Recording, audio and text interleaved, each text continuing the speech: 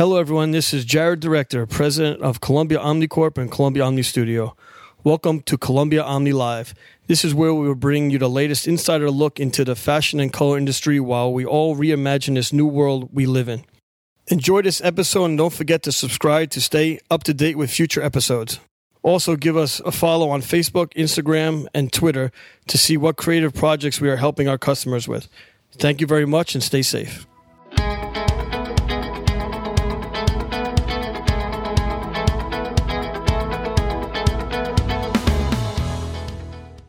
Okay. Hello, everybody. Thank you for joining us for another installment of our Columbia Omni interview series. Today we have Bruce Wright of X-Rite.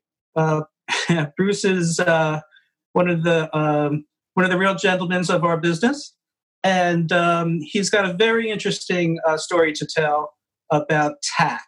What is TAC? Total Appearance Capture. It is basically telling what is the appearance of a material, not just the color. I think we get a little caught up in color and thinking that's the end all be all because that's our business and that's what we look at and that's what we do. But it doesn't take into account other facets like gloss, translucency, transparency, those kind of things, the texture of the material. And this could be for apparel fabric. It could be for all sorts of different things, all sorts of different products. It could be coffee pots or ceramics or soft hard home goods. So it could be for all sorts of stuff, and not just for apparel, textiles, that kind of thing. So without further ado, I thought this would be really interesting for everybody. And without further ado, we bring on Bruce. Hi, Bruce. Well, hi, Mitch. Thanks very much. You did a great job explaining what total appearance capture is. I almost feel like I can go home now because you've done it all. But no, just kidding. Just comes naturally. You're doing a fine job. You're right. You and I know each other through Pantone, and I'm with X-Rite Pantone. Pantone has been the division that's been all about color, and X-Rite's been all about measurement. And the beautiful thing is that the two of them came together about a decade ago, and now we have the opportunity to measure and then express appearance of a material, and that's what our total appearance capture system is designed to do. Yeah. So usually we get these talks started where I ask about your career path. And I think in your case, it'd be very interesting because you didn't start off with this. This was just, a recent invention. So how did you start in this business and how did you end up here? Great question. A long time ago, I entered the print world. It was still analog at that time. There was no desktop publishing. People were still doing things by setting type. I was very lucky in my first real job out of university because I knew nothing about the industry, and that was exactly the reason the company that I got started with hired me. They were looking for a blank sheet of paper to write on. And I filled that requirement. And what happened is... Tabula rasa. Yeah, tabula rasa. So what I found is that I quite liked the people that I met, and I enjoyed the creative process involved in print. So it was an industry that I decided I'd stay in. I particularly became interested in how to make a manual process more automated, which led to digital printing. And the interesting thing for me now is that talking to people about appearance capture in 2019 and 2020 is remarkably similar to talking to people about digital color printing in 1985. The technology is different, but the concepts and the obstacles for people to adopt it are pretty similar.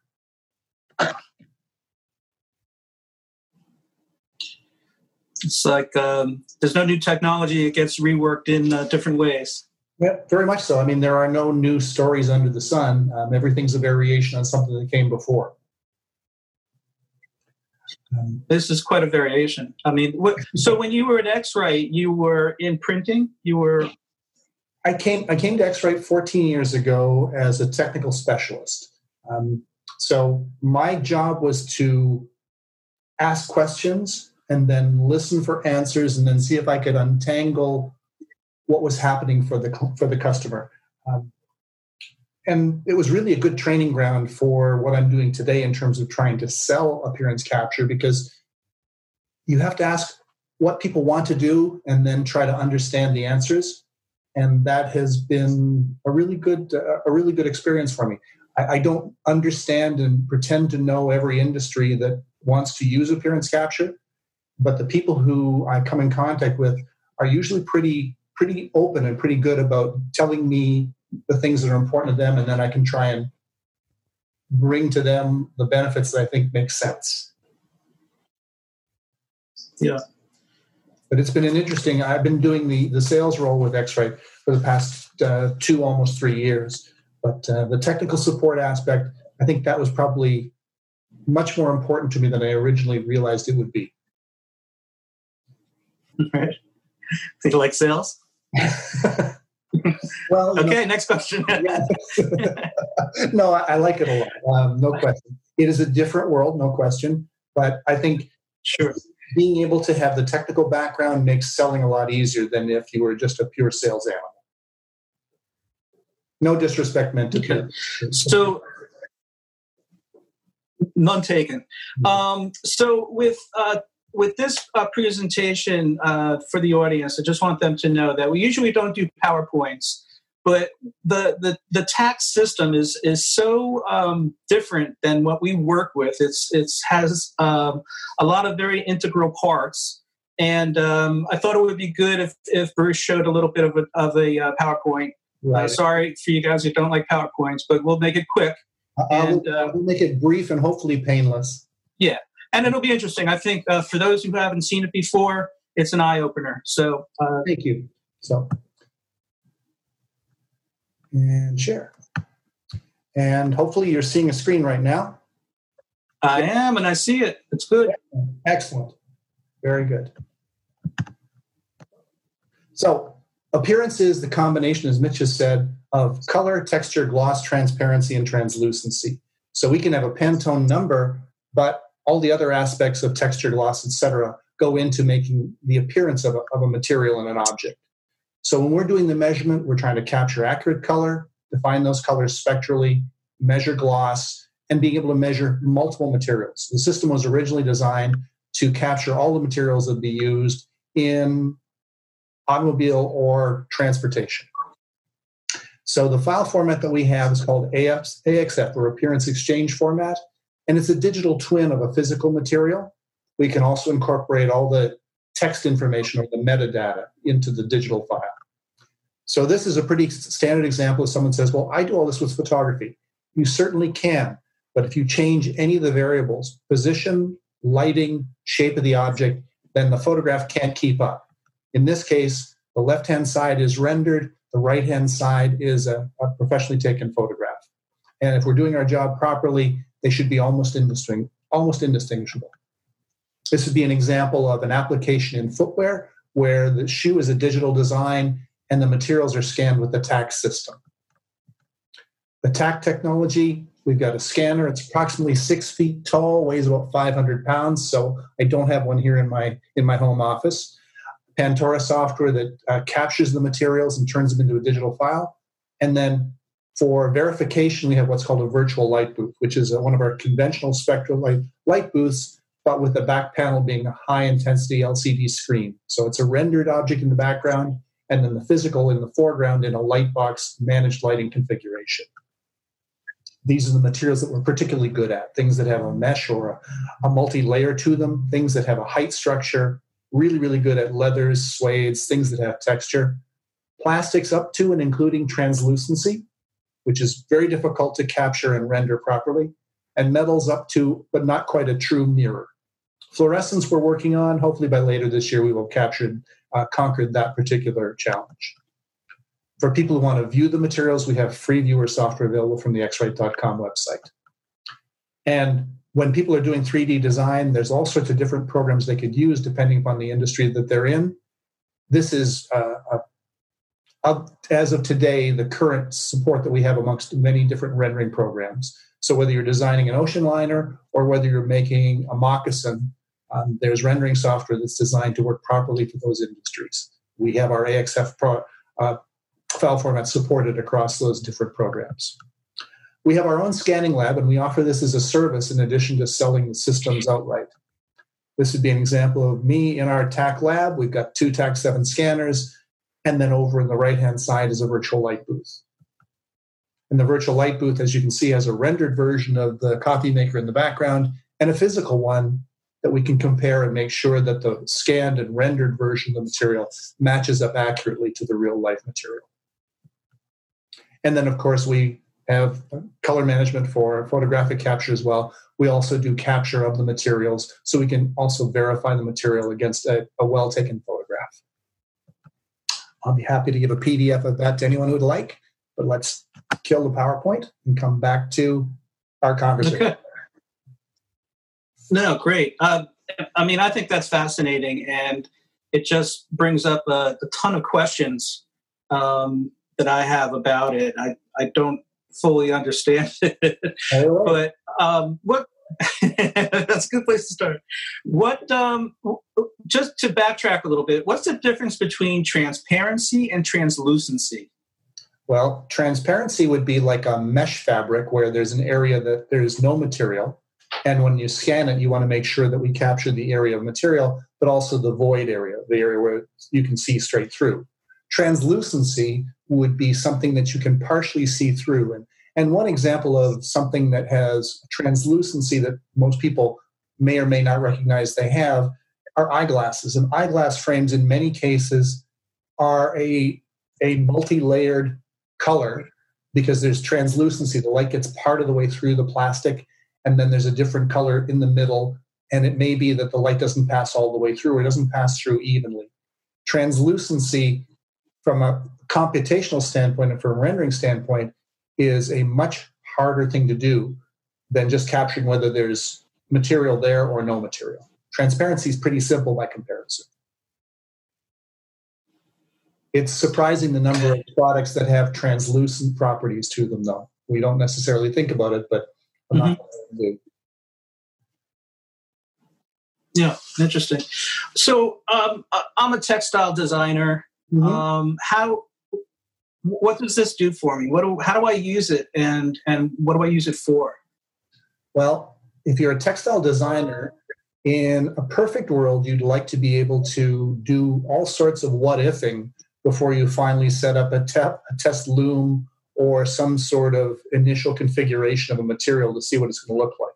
So for companies that are using textile design software, they will likely go through many variations and iterations of a design of a material before they finally turn it into a real material.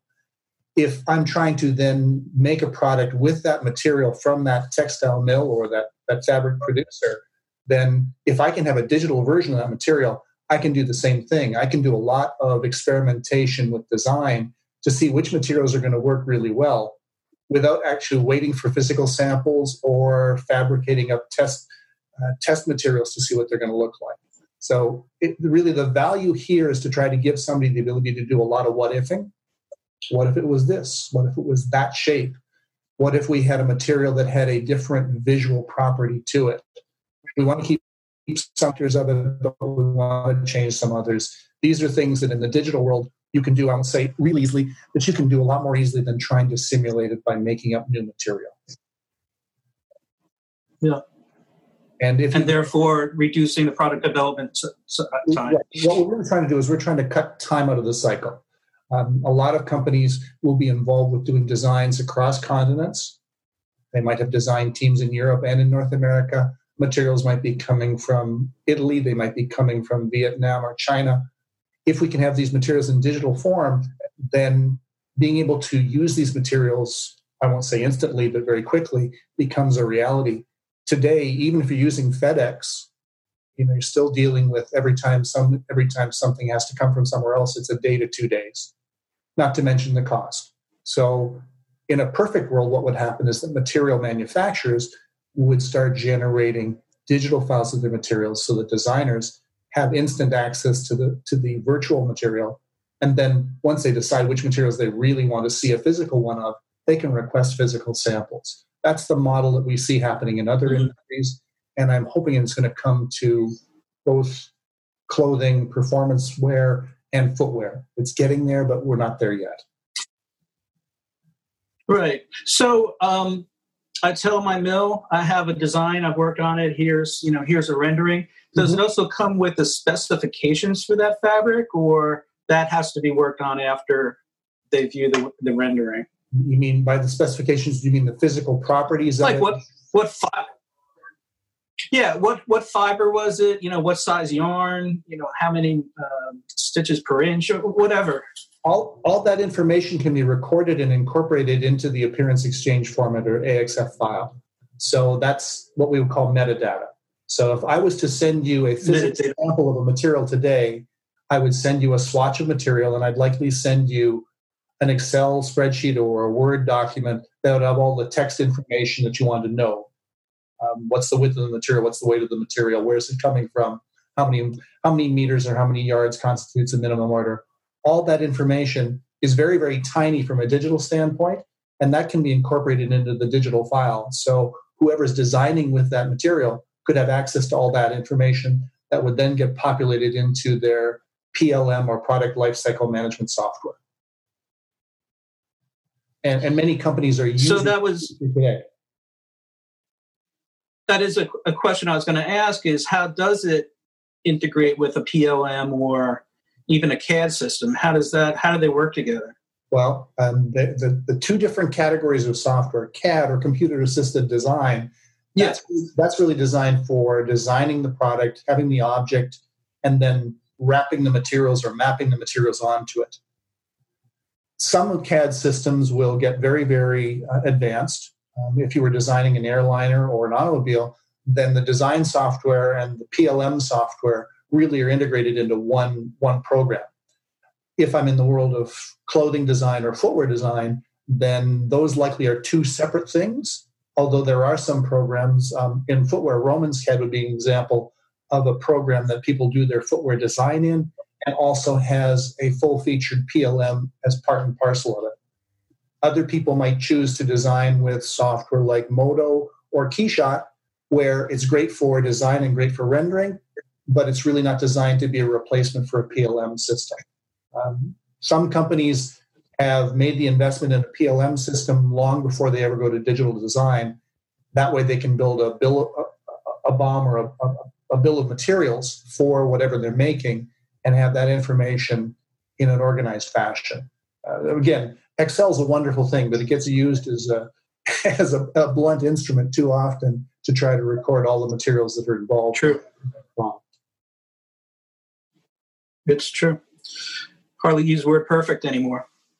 Just put it in Excel. Hey, I remember WordPerfect. So I liked it, but I remember it. This has... I'm getting stuttering because I have a lot of questions. I read, about this week and just trying to just bone up a little bit on it. But the materials library, does it come like preloaded with a library of materials, or is that something that they have to load themselves? That's something that a customer would load themselves, and that's usually industry specific. If we take the original group of companies who purchased tax systems, they were automotive manufacturers.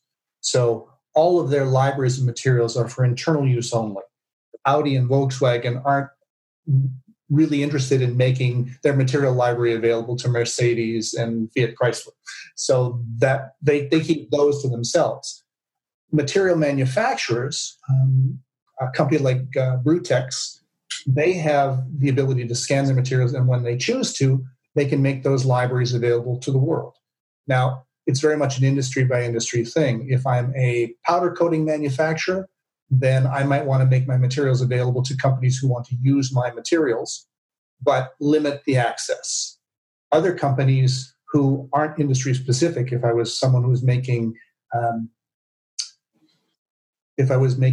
silk material, a range of silk materials, I may want to have those digital materials available to anyone who'd like access to them. And there are some venues now that are starting to make those available. Material Exchange would be one such situation where companies are actively putting their materials up on that marketplace so people can research and source out their materials much more effectively than having a room full of physical samples that they have to go dig through.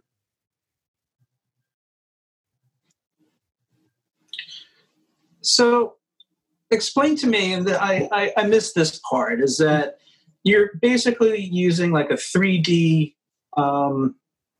imaging software or to capture that image, and you're importing it into the TAC?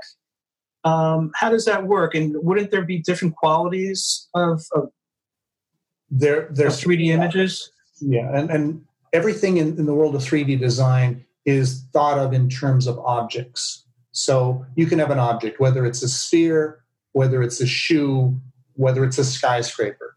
That object is created in 3D design software. And then materials that we scan with our system get turned into skins that can be put on various parts of that object. So we aren't bringing in the 3D object. We're taking our materials out to be put onto the 3D object. And that's usually done in software. If I'm designing a car, then I might be using DeltaGen from Dassault. I could be using Autodesk software. If I'm designing footwear, I might be using Romans CAD or Shoemaster. The materials that are scanned with TAC or total appearance capture, think of them as skins that can be applied to the object. Now, some 3D objects are designed and created in software.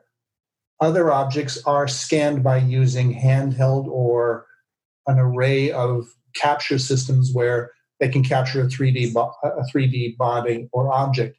A motion capture in television and movies is like that, where they'll have a system of cameras that will capture the material, capture the actor in this case, and then turn them into an object, and then that object can have different clothing or materials mapped onto them. Probably, one of the earliest examples would be in Terminator, where you had someone who was made of liquid metal. Again, they had to scan after, and then the materials would have been scanned in a similar situation to what we're doing with total appearance capture, and then applied in rendering software. So you see a lot of this kind of technology probably used in movies, right? Movies drive an awful lot of this. I know that many of the companies that are involved in product design and rendering software for product design also have deep roots in motion pictures and television and video games. Video games are a huge driver for business these days, particularly for companies that want to do online product configurators. Because we have no patience when we're on the internet. We want everything to happen immediately. And we're dealing with digital files that can be quite large. But game software and gaming platforms like Unreal Engine and Unity are excellent at making things happen very, very quickly online. So if I'm trying to do a product configurator for a line of shirts or suits or bicycles, I might design in a rendering software, but then take it into the gaming engine to then turn it into something that will move quickly on my website. It's all about being able to transfer the materials effectively and not lose quality in the transition. And that's something that these gaming engines have become quite adept at. The difference between reality and the gaming world is getting increasingly hard to distinguish between. I'm not a gamer choice, but my children certainly tell me chapter and verse when someone's done a great job in the rendering of it. Yeah, my 12-year-old son would probably say there's no difference between virtual and a reality. So he's knee deep into Fortnite. And Fortnite is the main money spinner for Epic Games, which is the company behind one of the two leading gaming engines. Yeah. So how the scanner? I saw all the cameras around it, internally, but all the cameras around it. And does it also take like a spectrophotomic reading of the color? Yes, we're measuring. So inside the TAC scanner, which we don't have, unfortunately, it can't be transparent, so you can see inside.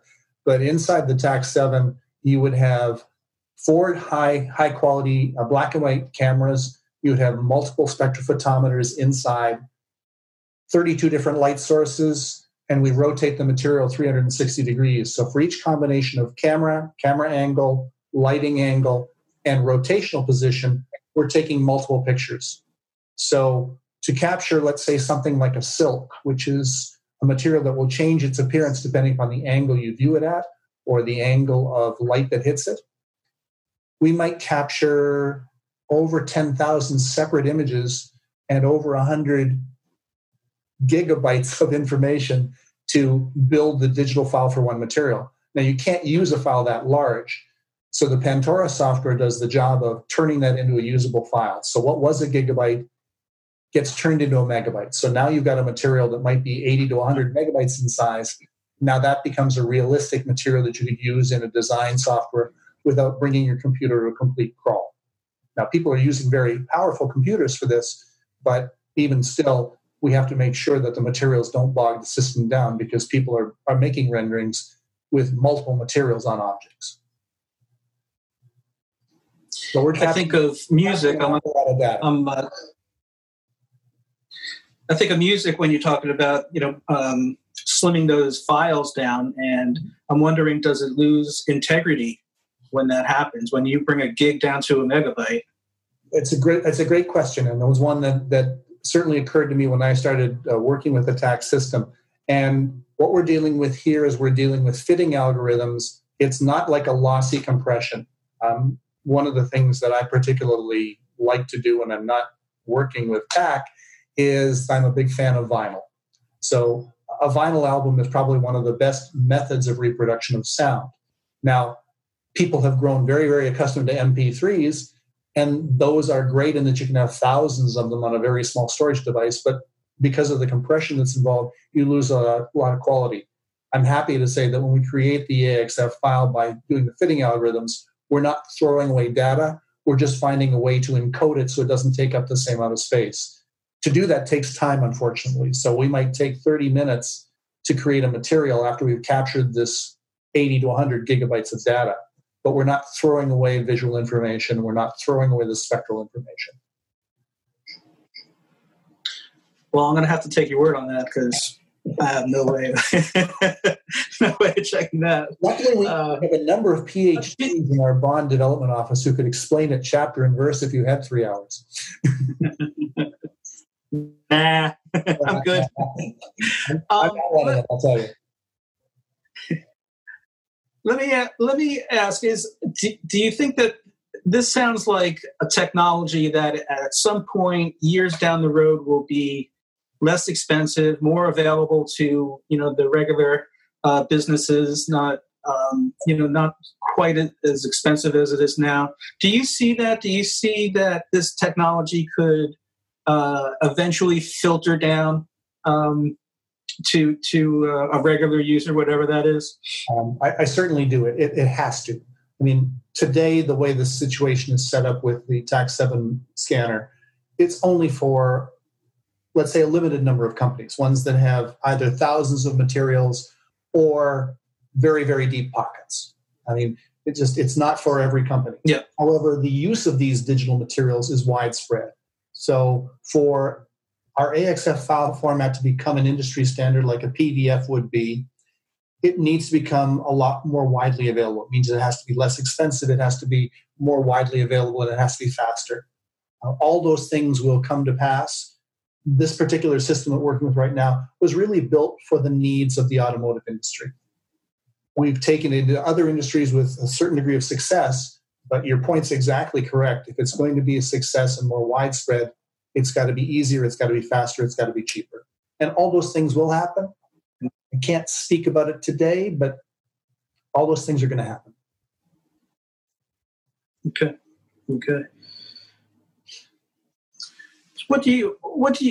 You're still involved in color management. I mean, that's where you came from. What do you see, and this is primarily an apparel audience, not exclusively, but probably primarily.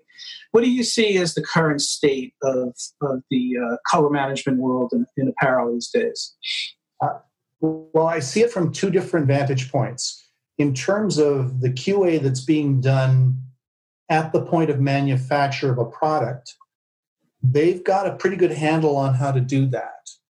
And once they have the specification of what's required, factories around the globe are able to give the brand a pretty accurate and pretty consistent production of products within a certain tolerance. So that part, I won't say is completely under control, but it seems to be very well defined and pretty well understood. However, when we start at the design end of things, from initial specification of what the ultimate product should be, that still has there's a lot of loose area there. Just even talking to designers who are very, very talented about their design skills, but then when you ask them, well, what exactly you're looking for as a final color result, they might give me a specification that's designed for ink on paper. You and I both know that there's a big discrepancy between something that's designed to be printed with a translucent ink versus something that's designed to be reproduced with an opaque dyed material, whether it's a polyester or a cotton or rayon. The making of the material, that can be fairly automated, can be fairly predictable, but translating the design into a product, that part is where the digital design tools aren't really well used yet. When I go to things like PI Apparel, when we still had PI Apparels, we would see companies who were saying, I really want to get into this. And they'd be saying it year after year, whereas their factories have adopted technical tools and have been using them for some time. Not trying to be mean to designers out there. You're wonderfully creative. No. In terms of trying to give specifications through to your manufacturing partners, that's where there's a lot of disconnect. And that's where I think digital tools could be a big help. And because we're dealing with color control and appearance control when we're talking about materials. Sorry, go ahead. No, that's all right. So this is a question I've asked everybody who's come on. And I'm going to ask you, is there's a lot of there's a lot of companies that, small, medium-sized companies that are not doing anything digital. They have their own way of doing things. They might be starting to see that there's some advantages to using some digital tools. Like, how would you tell a small or medium-sized company to start? They're not going to buy everything all in at once. What would be the entry point? Well, that's a great question, and I think one method, and there certainly are more than one way to go at this. One method is to go to the many educational facilities right now that are offering courses in this. Not to take courses, but to say, okay, do you have students who are looking for interning jobs in the industry to get their chops, so I can learn from them and they can learn from me? We have partnerships with a couple of different educational facilities. In the footwear world, we've got a partnership with Pensole out in Portland, Oregon, and we've got a wonderful partnership with the University of Cincinnati. These are educational facilities that are using our systems, and the students who are learning how to use the digital tools don't have the industry cred that they need, and they don't have the background in the industry, but the industry needs what they can do and needs the information that they've learned. I'd start there. Now you can try and learn this all yourself, but that's going to be a long slog, and you've got your business to run. I would start first by reaching out to the people who have the knowledge you're looking for. They're just looking for a place to be able to put it to use. So reach out to your local schools, and certainly in the East Coast in New York, you've got an abundance of riches there between FIT and the various schools that you've got that are able to bring talented, well-educated, digitally fluent students to a business that may or may not have this skill set already. So you're saying the equipment will come later. Let's just get some guy who understands what he's doing here, a guy or girl. Yeah, the last thing you want to do, and I should never say this as a salesperson of equipment, but the last thing you want to do is bring in. I was going to buy one later. Yeah, bring in the equipment and then learn about it on the fly. No, you want to have people on hand who know how to work with it, and that's why we've cooperated and partnered with educational facilities, because we recognize if nobody knows how to use the system, companies can't buy it. So I would start first with the people who know how to use the system and know how to do digital product creation from the technical standpoint before you invest in hardware. Hopefully, my sales manager is not watching. So, what would you like to see companies, even larger companies that you deal with now? What would you like to see them do more of, or less of? Well, what I'd like to see is I'd like to see companies approach things from a design, sell, make standpoint rather than a design, make, hope to sell, particularly in fashion, where so many things get manufactured in hopes of being sold. That's because it's easier right now to make something and bring it to market and hope it sells than it is to design something, have a way to show it to customers online and get them to agree to buy it. But we are seeing the world of custom clothing. We're seeing the world of custom footwear starting to rise up. And if you can get paid for something before you make it, that's a pretty solid business opportunity. And that's something that digital design and digital materials can actually allow you to explore. Now, there's always going to be the mass market where you're going to make things and you have an idea what's going to sell. But there's an awful lot of smaller players right now who can't afford the luxury of, making things that aren't going to sell or making things that can't go into a store because stores can't be open. Being able to go online and sell directly, that's a marketplace that I think is really poised to grow quite quickly. That's interesting, and it makes sense. What do you think the color standards providers could do better? If that's it's a bit of a loaded question. There's many. I don't mean it to be. Yeah, okay, but there's many color standard providers, and obviously I'm a big believer in the Pantone system, and they all have their own set of tools, physical and digital tools. But the business case of what happens when you use them, or rather what happens if you don't use them effectively, I don't think that's something that has been done effectively based on people I talk to in the market. Because we can explain, okay, you are using either the Pantone system or using RAL. People understand that system, but there isn't necessarily the business case to say, okay, this is why we use this, and this is the fiscal benefit in using the system. So in terms of as a standard provider, that's, I think, an area where we certainly have room to grow. And I'm sure our competitors in the field have room to grow as well. The physical tools are good. Yep. So you're talking about some good, hard, fat ROI. Yeah, very much some so. numbers on it. I mean, when we're dealing that makes sense. When we're dealing with someone who has to sign off on a six-figure investment in a color control system, they don't want to necessarily know, or they don't have the time to learn about the technical intricacies of it and why this is the best system in the marketplace. But what they do want to know is, okay, if I invest X number of dollars here, what's my return going to be, and what's the time frame going to be for it?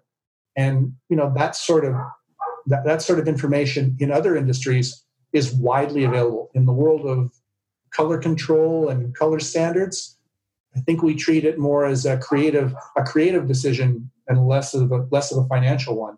I think it needs to be much more of a financial. Here's the economic reasons why this is a necessity to do. Right. I mean, mistakes are very expensive, and nobody wants to build something or make something that you're going to lose money on. Of course. I had one more tack question that I forgot to ask you earlier, and I think it might have fallen off our list. So if you don't want to answer this question, that's fine. But has there been any consideration for tack for hand and or drapeability, or are those things that are outside of the purview of the tack? Well, they're questions that everyone who's involved with making clothing is concerned with. So we get that question a lot. The answer I'm going to give you is that it's outside of our area of skill. We're all about color and appearance. What we're not all about is measuring the stretch of a material, the drape of the material.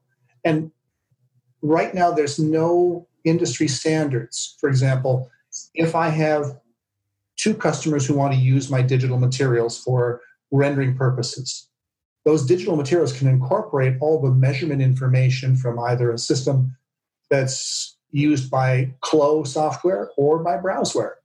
But the method that each one of those programs has for measuring the drape of the material is different. And then when I go to our friends at North Carolina State College of Textiles and ask them for their standards on how to express these physical properties, there's yet another set of standards or another methodology for doing the measurement. There isn't an industry standard on this yet. So, it's not our area of expertise, so we don't go there. But we'd be very, very happy when the industry coalesces around one way to measure and express drape of material. Once that's occurred, then we certainly can record that information and incorporate it into our file. We've got the metadata editing tools to be able to incorporate that information. We're just not the measurement people to do that. Yeah, no, I get it. I remember probably 10 years ago, I saw somebody's equipment. I don't know if it was Mettler or one of those companies that makes testing equipment, was trying to standardize hand, and it's still not a standard for it in the market. And even if there was a standard for it, if I'm a remote designer, if I don't physically have the sample, I don't have some sort of synthetic way to know what that material is going to feel like. There's no. Right. Okay, it's a 5. Yeah. Like I'm looking for, I guess people are looking for haptic feedback on materials from digital design programs.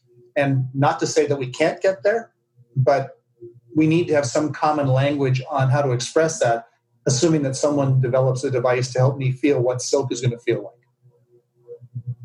Right. I think I know there's work being done in that way. Yeah, definitely is being researched, but that's, again, we're trying to be experts in I won't say a narrow field, but a focused field. And the focused field is color and appearance. Yeah. Yeah. Got it. So this crappy pandemic is hitting everybody. Do you think that there'll be the same kind of focus on color after it? Do you see maybe a little less interest in it, or do you think it'll still be a driver that it has been for the last 10, 20 years? I think it'll be even more of a driver. One thing that, if my personal experience is anything to go by, we're buying more things online than previously. And if you're buying something online, particularly clothing or footwear, or anything that's personalized in that regard, the 2 main reasons why you wouldn't keep the product would be fit and color, or fit or appearance of the product. And those 2 things are going to drive the return rate of a product, which is death to profitability. So I don't see companies taking their eye off this, even if we go back to a world where we can freely walk about and freely go into stores and see physical product.